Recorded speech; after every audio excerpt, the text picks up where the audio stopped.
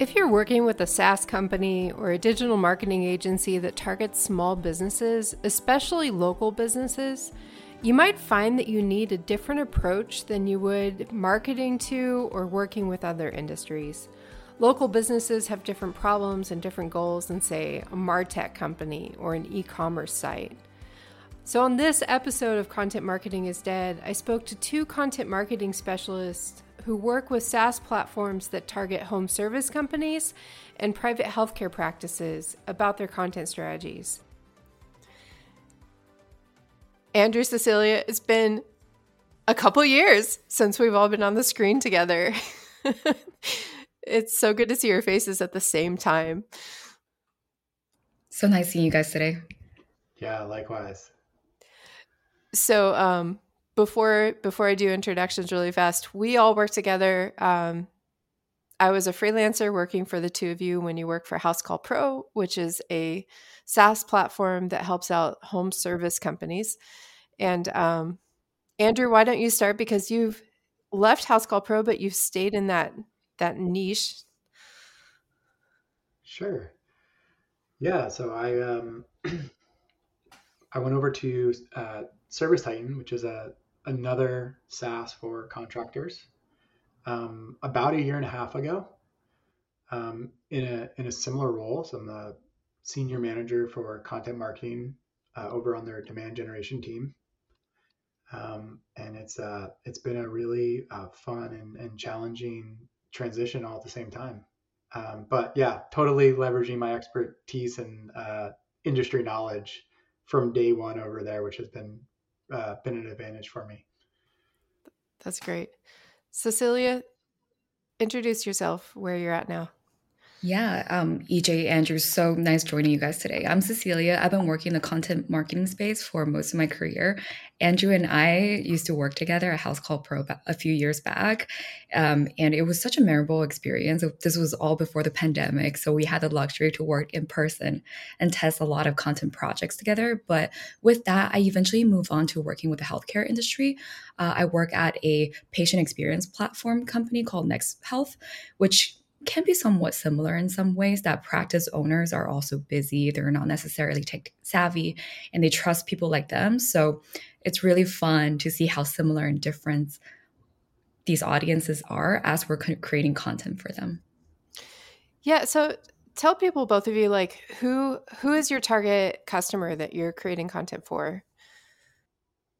Sure. For Service Titan, and this is one of the unique challenges and fun things about working in the home services spaces. For Service Titan, it's contractors and tradespeople that run like $1 million plus residential and commercial businesses for plumbing, electrical, HVAC, garage door. There's probably a dozen and a half industries we target. And within those verticals, there's different company sizes and different parts of our product that accommodate, residential, commercial, enterprise, franchise. And so if you actually look at the matrix breakdown of who we sell to and have to create content for and think about how we create content for, it's just like a mathematical nightmare because it's so many combinations of so many different industries. But that's one of the fun challenges about it. So think of the plumber that comes to your house and fixes your sink. Could just be a solo entrepreneur, but in most cases, if you found that person on Google or through an ad, they are a multi-million-dollar small business owner, and that's who we work with. Cecilia, what about you? Yeah. So at Next Health, we focus on dental practices and other practice industries. The medical space is somewhat stuck in the 80s when it comes to technology. So a lot of these practices still use, I don't know if you go to the dentist, you see they have this really old looking monitor on the side. Those are their health record system and they've been around since forever. So our goal, what we do differently is through online booking, having empowering these practices to offer digital forms, all of that information syncs back to their health record system, which avoids them from, taking in a patient form and manually typing it into their system again. So that's what makes Next Health unique, I would say. And it's really interesting with these practices. The younger generation, obviously, they're more prone to technology. They're probably a little bit more tech savvy, wants to hear about the newest technology. But when you get to the more experienced doctors, they are comfortable at where they're at. Everything comes in through word of mouth. So they're a little bit more comfortable and more difficult to convert. So it's really our audience is the doctors and obviously office managers. They're going to be the ones using our tool every day, but in the end, it's the doctors that are making the decision. So part of what I wanted to talk to you both about together is that you're both working for SaaS platforms that target local businesses. And I think that that's a really unique content positioning as opposed to other types of B2B where it's, things like MarTech, FinTech, or whatever, where it's content for companies. I guess it's really the difference between B2B2B versus B2B2C. So I wondered if you just had thoughts in general about like what it's like to create content for local businesses as opposed to other forms of B2B marketing. Let's just start broad. Yeah, I would say this is something I probably haven't focused on as much as I'd like to at Service Titan, because it is a great mindset in terms of how we how we target our who we think about our audience is. But at the same time, I feel like they search for solutions to software, in a similar way than some of these MarTech professionals or a CTO or CMO at a digital platform would search similar than an office owner at a a $5 or $10 million a year HVAC business. That's the perception I have, but I could be completely wrong about that. Mm-hmm. So it is a really great question to pose. I'm actually thinking about the same thing, Andrew. I'm curious to see, like that single location practice or business versus the multi-location is kind of how I think of the difference. Would you say so? Yeah. We think we really take into account company size and how they might find us and how we market to them, like enterprise versus mid-market. But I think the largest thing for us that they are local businesses, but we really look at how they like to interact with their vendors and customers, and we try to fit in that way.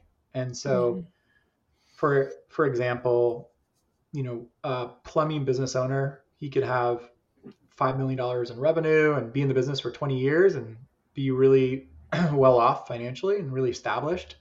He'll still call himself a plumber. And so we would never, we try our hardest not to address them as like a contractor or like a home service professional. It's like, that doesn't make any sense to someone who is a small business owner that calls themselves a plumber.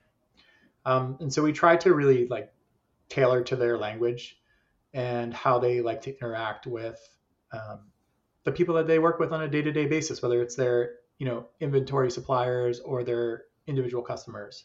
And that's really what's important to us. Agreed. For us, though, I agree. For us, I would say the single small business practices are more like the local businesses, but you also have the DSOs in a space where they have hundreds of locations of dental practices across. And I do see them more like enterprise. So I think for the small business practices, they like to see people like them. You have to find people like them too. So just same as when we work with the home services or medical industries, doctors or HVAC business owners get so many sales calls a week. They're sick of sales guy, the software company. So really, you need to find people that look like them, that sound like them, to tell a story through their lens. It's funny because we did a couple of case studies using these small business practices. And after we promote that content, these doctors that we feature in the video, they would typically get phone calls or LinkedIn messages from this completely random other one location doctor they've never met from another state asking, hey, like, is what you said in that video true about the software you're using, or did they tie you to a chair and make you say stuff like that? That just shows how much they trust each other in the Mm. community. I think for small businesses, there is that stronger sense of community and not just some random brands out there.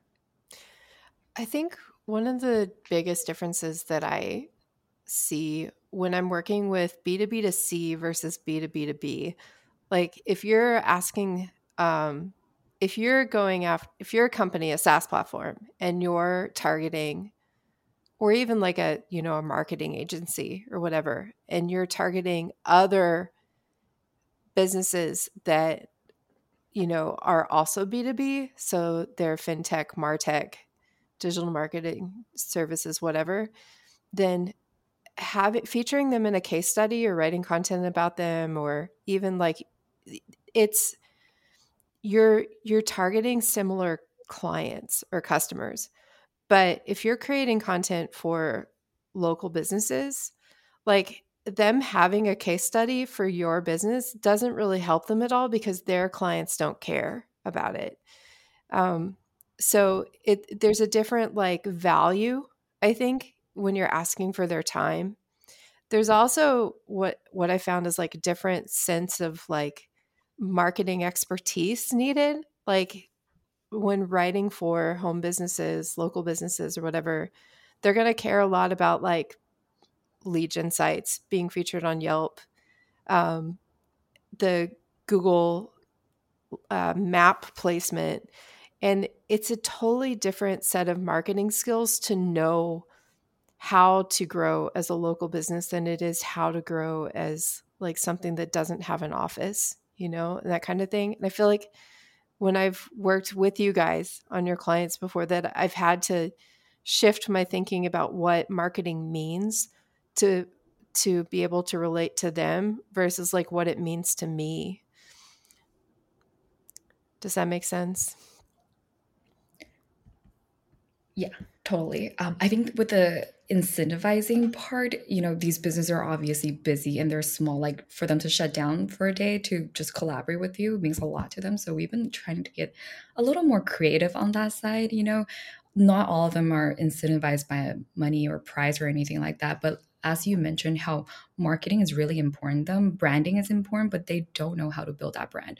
They probably have their office manager help them with a marketing task and things like that. So we try to give back to them in that way, sort of like helping them film a photo shoot as when we're there, or helping them create a brand video when we're there too. And we found that to be pretty successful just because there is a need for branding, for marketing. If you look at a lot of their websites, they have really old assets.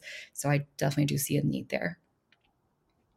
Yeah, and our industry is unique, and this could totally change with, you know, changes in the economy. But most of our customers come to us not because they have issues with lead gen, it's and getting, you know, customers. It's because they have issues with, you know, their operations or their accounting or their, you know, payments. And most people in home services today are, you know, it's under hired, it's still a growing industry, and so people have more business than they can take on at times.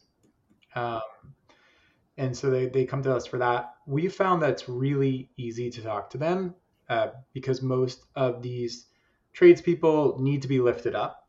There's this perception of, oh, you know, there's not going to college and going into the trades or owning a plumbing company is somehow less, you know, sexy or less desirable than, you know, owning a tech company. But the truth is, they own 100% of it in most cases, and they, over the long run, probably make more money than a lot of other entrepreneurs. But people don't see that, and so they love telling their story. They have this chip on their shoulder.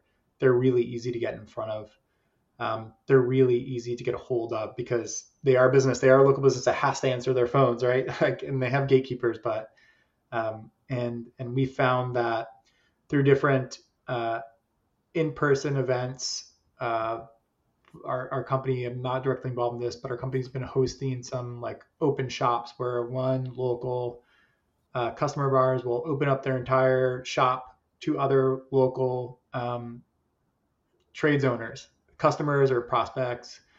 And some people like kind of raise their eyebrow and say like, why would I just let my competitors like walk in my front door and like that? And we really believe in that like community aspect, and that's a great way that sells through, you know, our customers is they let people walk through their doors and show them how they've changed their operations using our software, and what it can mean for them. And you know, right now there is plenty to go around in most service areas and most metros in the U.S. And so that's not really, you know, an issue for them yet.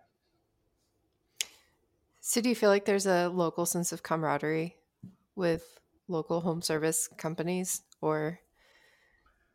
I, I think so, and it's unique to home services because if you know, an electrician's passing jobs onto an HVAC and plumbing shop and vice versa, so it's good to have those relationships because you can pass business and and work with one another. Cecilia, I'm curious, do you see that between like dental, medical, or like different specialties that you work with?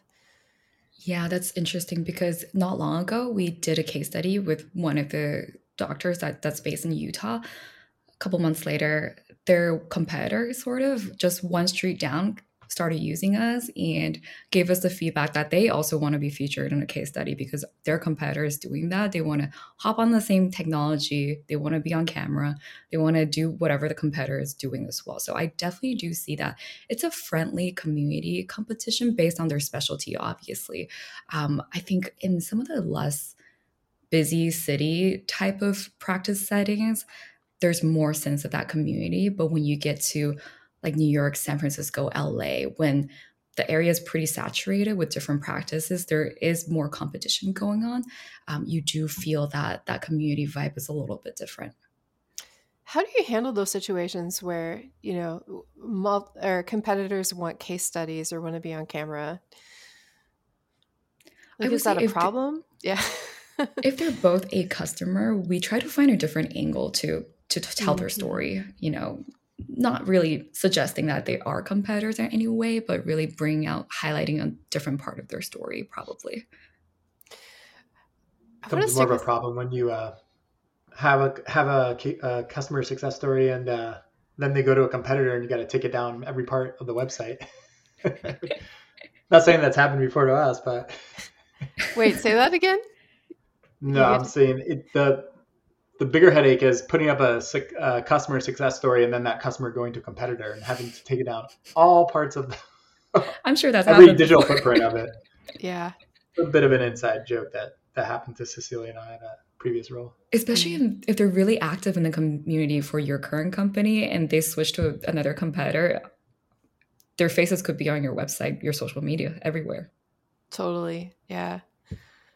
So let's stick with case studies for a minute. Like, what have you found are some best practices to, you know, to reach out? Cecilia, you talked a bit about providing value, and Andrew, but like, how how do you really use these opportunities both to like create customer loyalty and like how do you what just any other like best practices around using these case studies in the best way? You want to go first, Andrew? Sure. So we have a journeyed newspaper guy at our company who is probably one of the best narrative style interview people I've ever had the opportunity to witness. And so he's just like a master class. Once, you know, setting up the interview, prepping, getting people comfortable, and then writing up the story. I think part of his magic is not looking for the angle when he goes into it and letting it kind of develop, and then really changing his approach and focusing in on the thing that's he realizes in the back of his head is going to win once the customer starts talking about it, and then he goes and runs with it, and then he goes to the right promotion and distribution channels based off of where that angle went. So it's like Mm, this amazing thing came out of the story. I didn't go in, you know, maybe I didn't go in thinking about X. but came out with it, and so we got to use it. And I think that's really one of the foremost like great interview strategies that you could have. But you got to have the right people, and he's really good at understanding who's going to be good on camera, who's going to be good in a narrative style content piece. So he's really good at picking out the winners, and is good at gently turning people down that we reach out to, and they say, oh sure, and then he'll talk to them and say, yeah, maybe that they're not going to work out. It's going to be a waste of time maybe. He's good at letting them down as well. So he's good at picking winners and really good at finding that angle, but not knowing what that angle is going to be necessarily going into it. I'd love to elaborate on that, Andrew. We're big fans of, was it the shop tour that you guys did where you guys go in to film the entire store that they have? Yeah. Was the back of it, was the trucks, was their day-to-day like? I love that series. Is that still going on? Is that also a part of the case study program, or? It is. There were cameras at our last customer success that hasn't been published yet. I don't know if it's a full shop tour, but that series started, I think, pre-COVID, and so got postponed during COVID. But there are variations of it starting up again. Nice. Love that. Highly recommend you guys go watch it if you haven't done so. I think the production quality is really high. Yeah, we really love that series here. Let's stick with that for a second. Cecilia, I'll get to you in a minute. But like, if you're, how do you make that work when you have customers all over? Like, do you find local videographers, or do you just choose people local to you? When we first started, obviously we were a small team. There was no video resources, and we really had to look around, looking for cheaper agencies. Obviously these kind of case study videos, we're going to do a lot of them, so it doesn't really make sense for us to throw in a lot of budget for each video. So initially we work with a couple agencies. There's pros and cons. I would say the agencies, obviously, they help you put together the call sheet, making sure everybody show up on time. But the editing process can take really long as well, especially if you have a team of people that are pretty specific about what you want the outcome to look like. That editing process could take up to a month. And that's where the roadblock happened for us. So we decided that, hey, we have to take it in-house. This person has to be flexible enough to fly across different cities. So we do try to film in different cities and make it worth a trip by, booking at least 2-3 practices when we fly over to a place, I would say. And again, these doctors are really busy. And so it's really helpful for us to choose the ones that are happy with the product, really have something to say. I typically go to our customer success team. They're the ones interacting with the customers all day. They know exactly who to recommend you to be on camera. And I find this interesting. This is a little bit of a different approach than what Andrew mentioned earlier. We actually like to go in with the story, just because sometimes, office managers or doctors, they might not necessarily be comfortable in front of the camera. I find it easier give them the questions ahead of time, kind of prepping them through what they're going to say. So on the day of, they come in feeling good, feeling prepared. They know exactly what to say in front of the camera. But since we do have to have them shut down their practice, it's pretty sensitive to show patients' faces when we're filming. So we try to avoid that. So really trying to maximize what content we get out of that trip.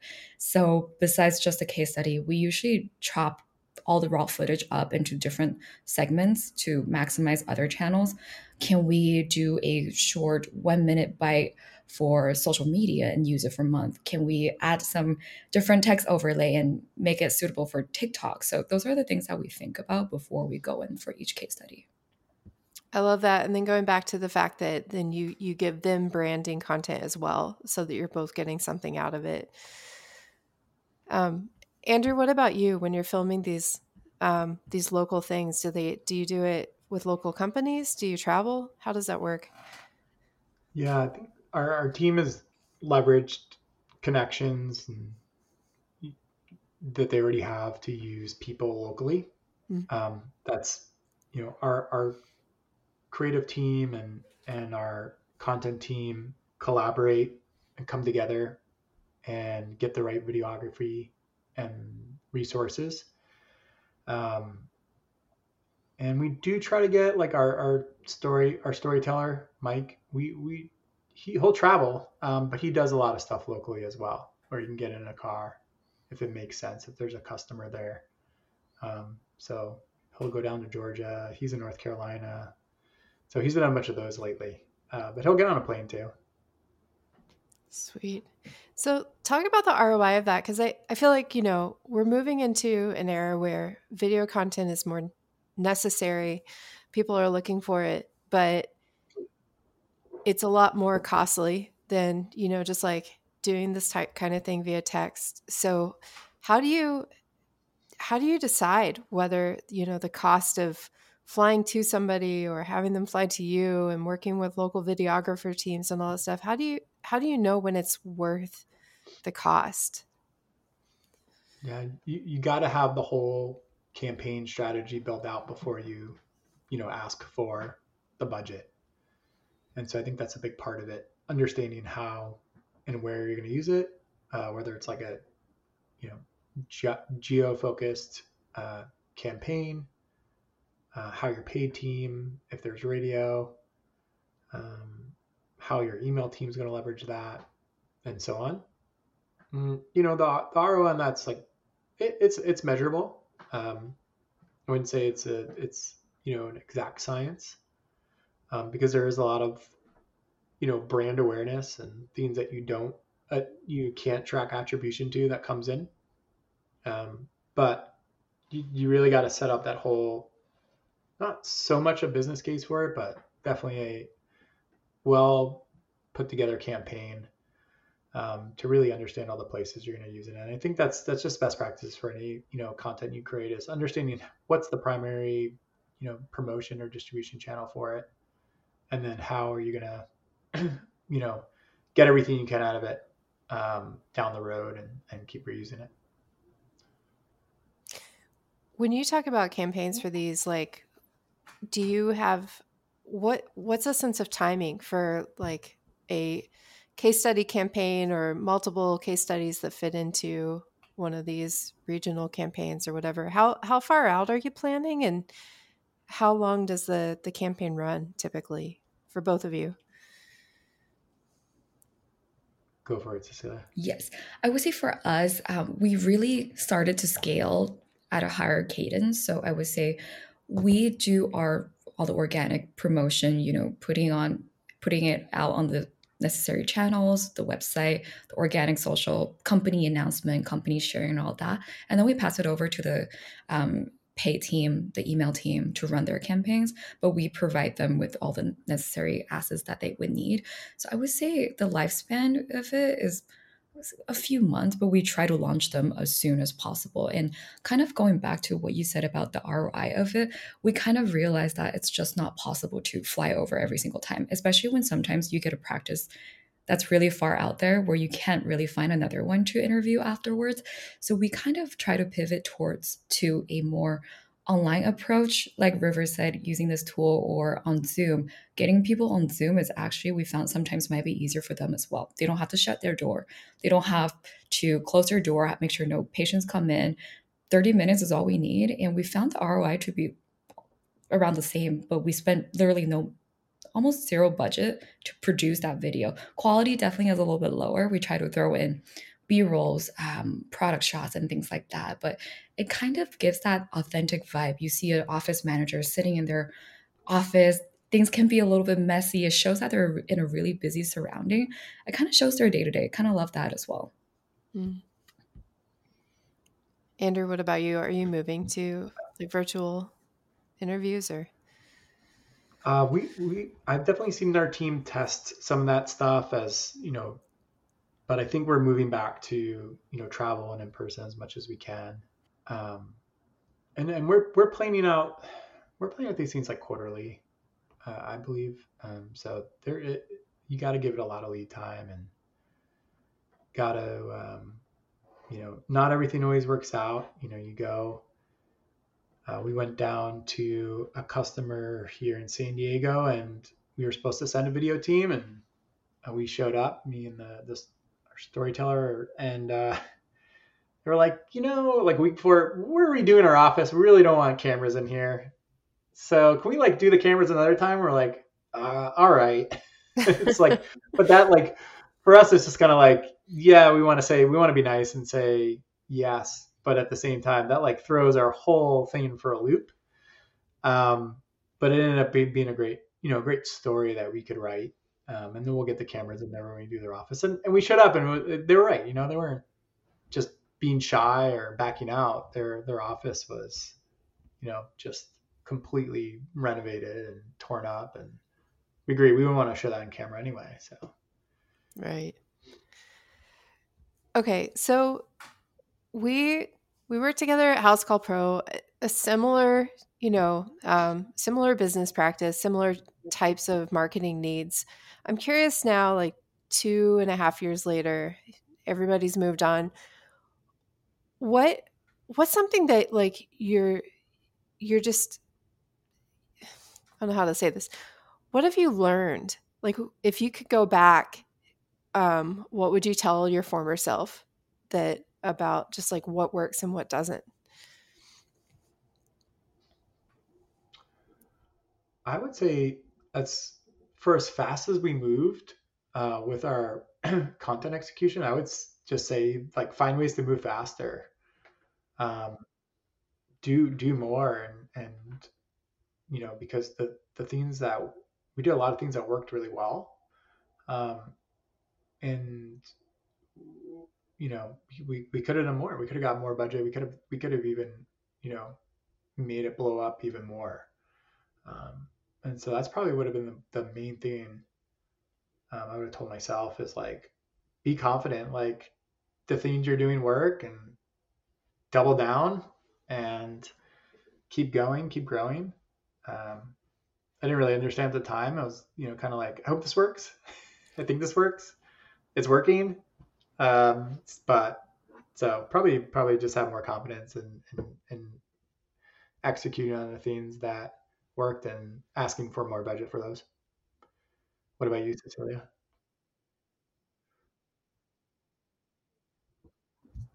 Yeah, I agreed. Even though we're moving pretty fast, testing a lot of different content types, I feel like, to be really involved in one content before moving on, we were kind of under that time pressure. Maybe it was a company buy in, but sometimes when we would launch a new program and not give it enough time, I would say, well, to optimize, to make it better, to see if it works, the proper distribution channels as well. So I think going back in time, I something that I could have done a lot better is thinking about that bigger distribution plan and not really leaving it so much on the other teams, being more involved on that process. I think that was really important. So asking for more budget, how do you do that? I I have the luxury in my current role where I have a head of content that does all that dirty work for us.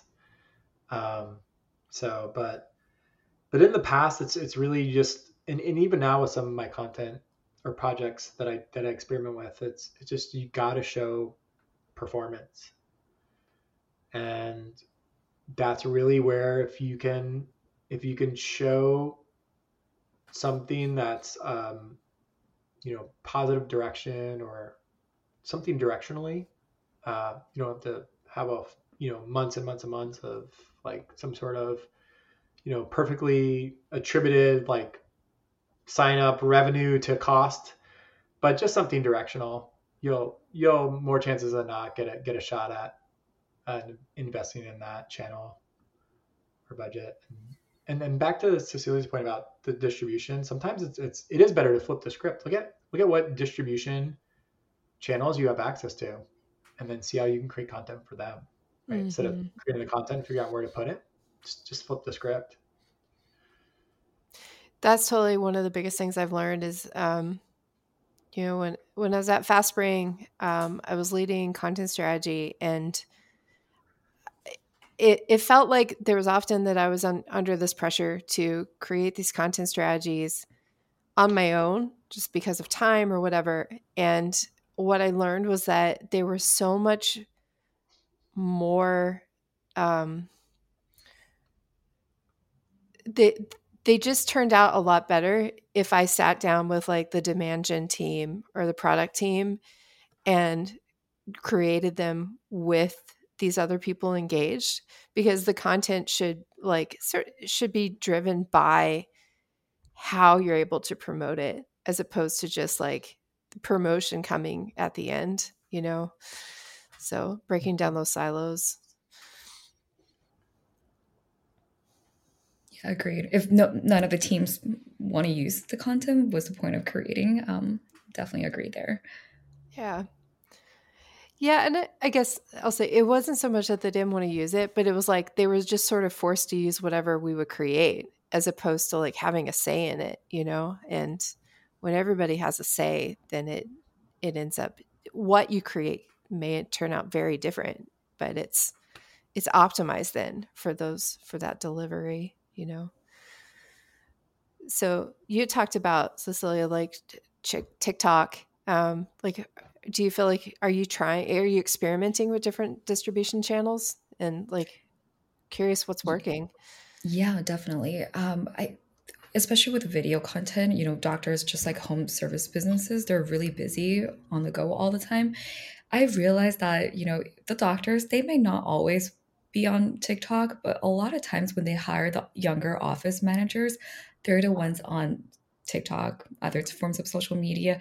They even make their doctors do TikTok dances in front of camera. It gets really bizarre, but it's fun that those are the channels that their generation is on. So, it's nice for us to at least get that branding aspect on those channels, just so that whichever channel that our audience is on, we try to make sure that we can be seen there. Another thing is YouTube Shorts. I find that really interesting. I still don't fully get the algorithm there, but it does give us a lot more organic engagement or visibility as we're testing out these shorter forms of videos.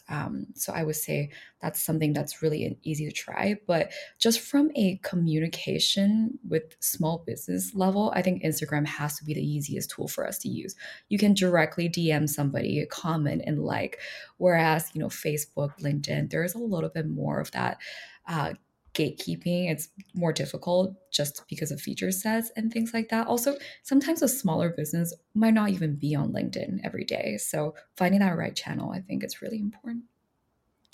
Fascinating. Andrew, anything to add? Yeah, I spend a lot of my time monitoring brand mentions and industry talk on like Reddit and Twitter. There's this big trend in our space over the last like 5 to 7 years of private equity and M&A among home services. So you'll see like in like the state of Indiana, there'll be one private equity firm that might own 7 to 9 different logos, and all of a sudden you realize like I think the same company owns every plumbing, HVAC, and electrical in every like the top 5 metros, and that's a trend that's been happening. And so there's these like small business um, private equity firms that roll up a lot of these home service companies right now. There's a lot of baby boomers retiring and selling off their 2, 3 man shops and becoming pretty big businesses. And a lot of them are talking about it on Twitter. And a lot of our not necessarily like our decision makers, but a lot of the end users of our software are on different subreddits. There's ones for like professional HVAC technicians and things like that. And so they're talking about what they like and what they don't like about using our software day to day. So we sell into 1, 2 decision makers, but then we have, for that, just that one client might have 200 end users of our software, right? So they might have, dozens of office people and dispatchers and customer support reps, and then dozens of dispatchers, and they're all using our software every day. And so they're online talking about it. And you want to have those positive brand mentions and see what you can do to influence them or make connections. Like, I'm going to pass this person over on from Twitter. It just onboarded onto our software. It's been gaining tons of followers. I'm going to pass them over to our referrals manager because if he's recommending our software. Let's incentivize him to do so.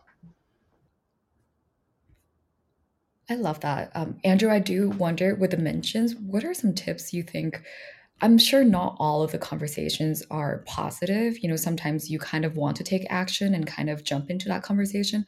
What are some of the best way to do so? Or do you typically pass it over to another team for those kind of conversations?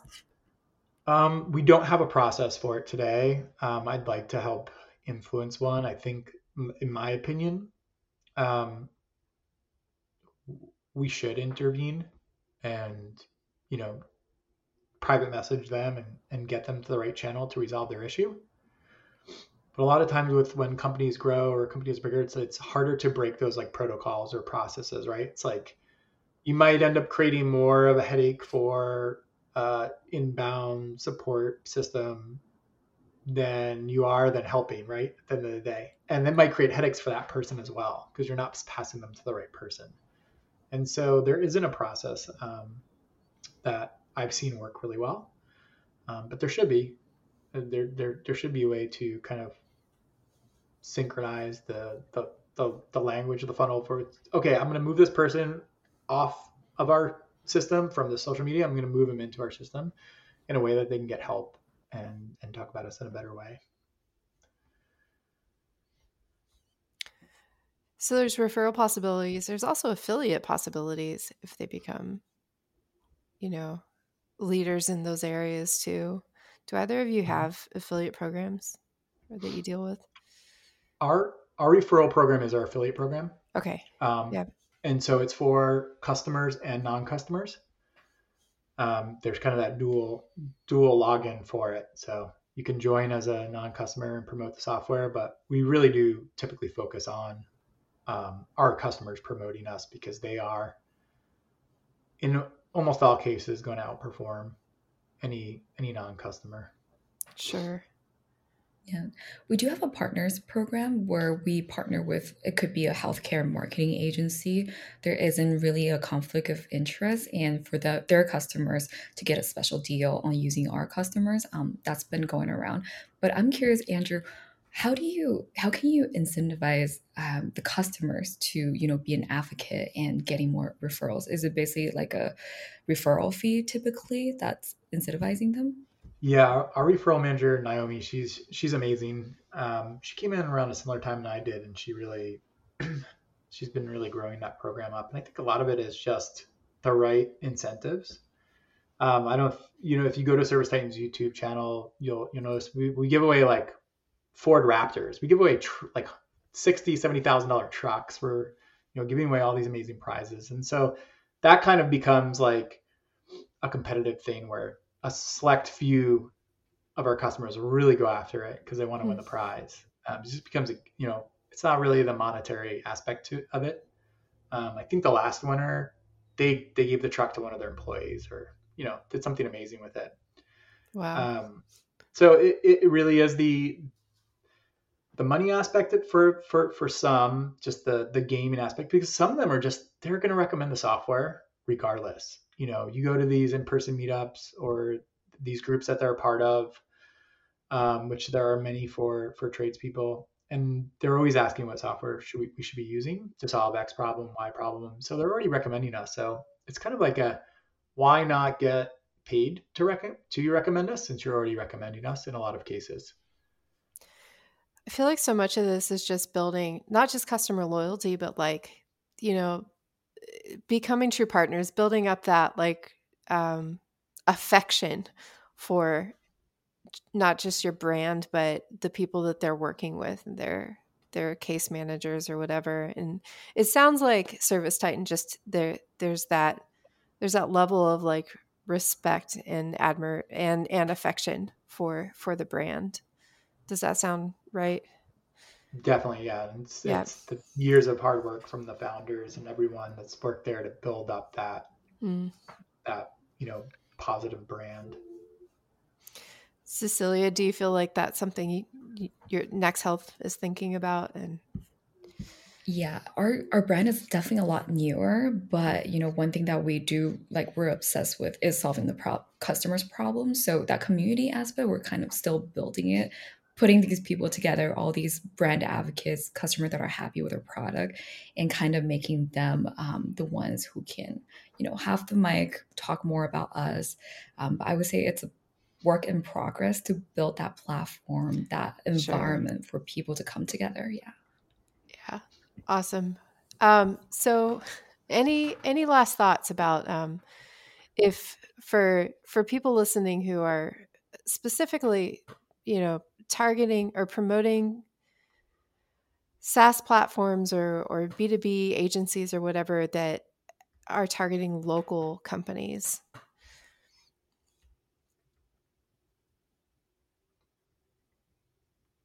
I don't know. We definitely covered a lot. Yeah. Hopefully it all recorded. I'll put myself on the side if not. Right. I have so many thoughts about where the industry could go or what we could do. That's for another podcast because that's a whole nother hour there. But I think for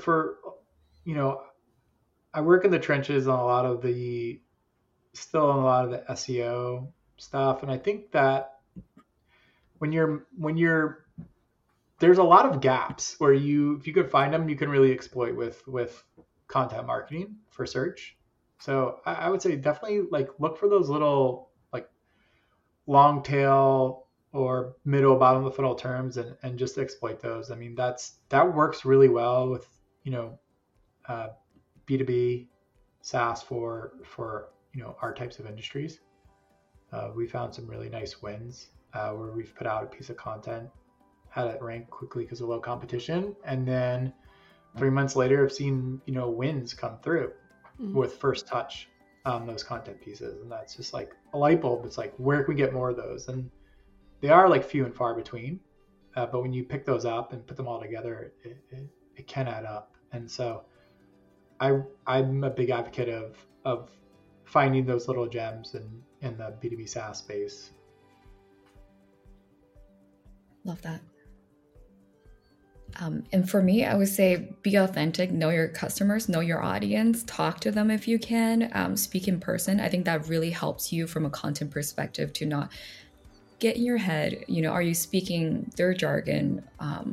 Is this content readable for them? I think that's really, really important. Awesome. Well, thanks again, both of you. So good to catch up. Yeah, thanks for having me on, EJ, and great to catch up with you and Cecilia. Reunited. Yeah.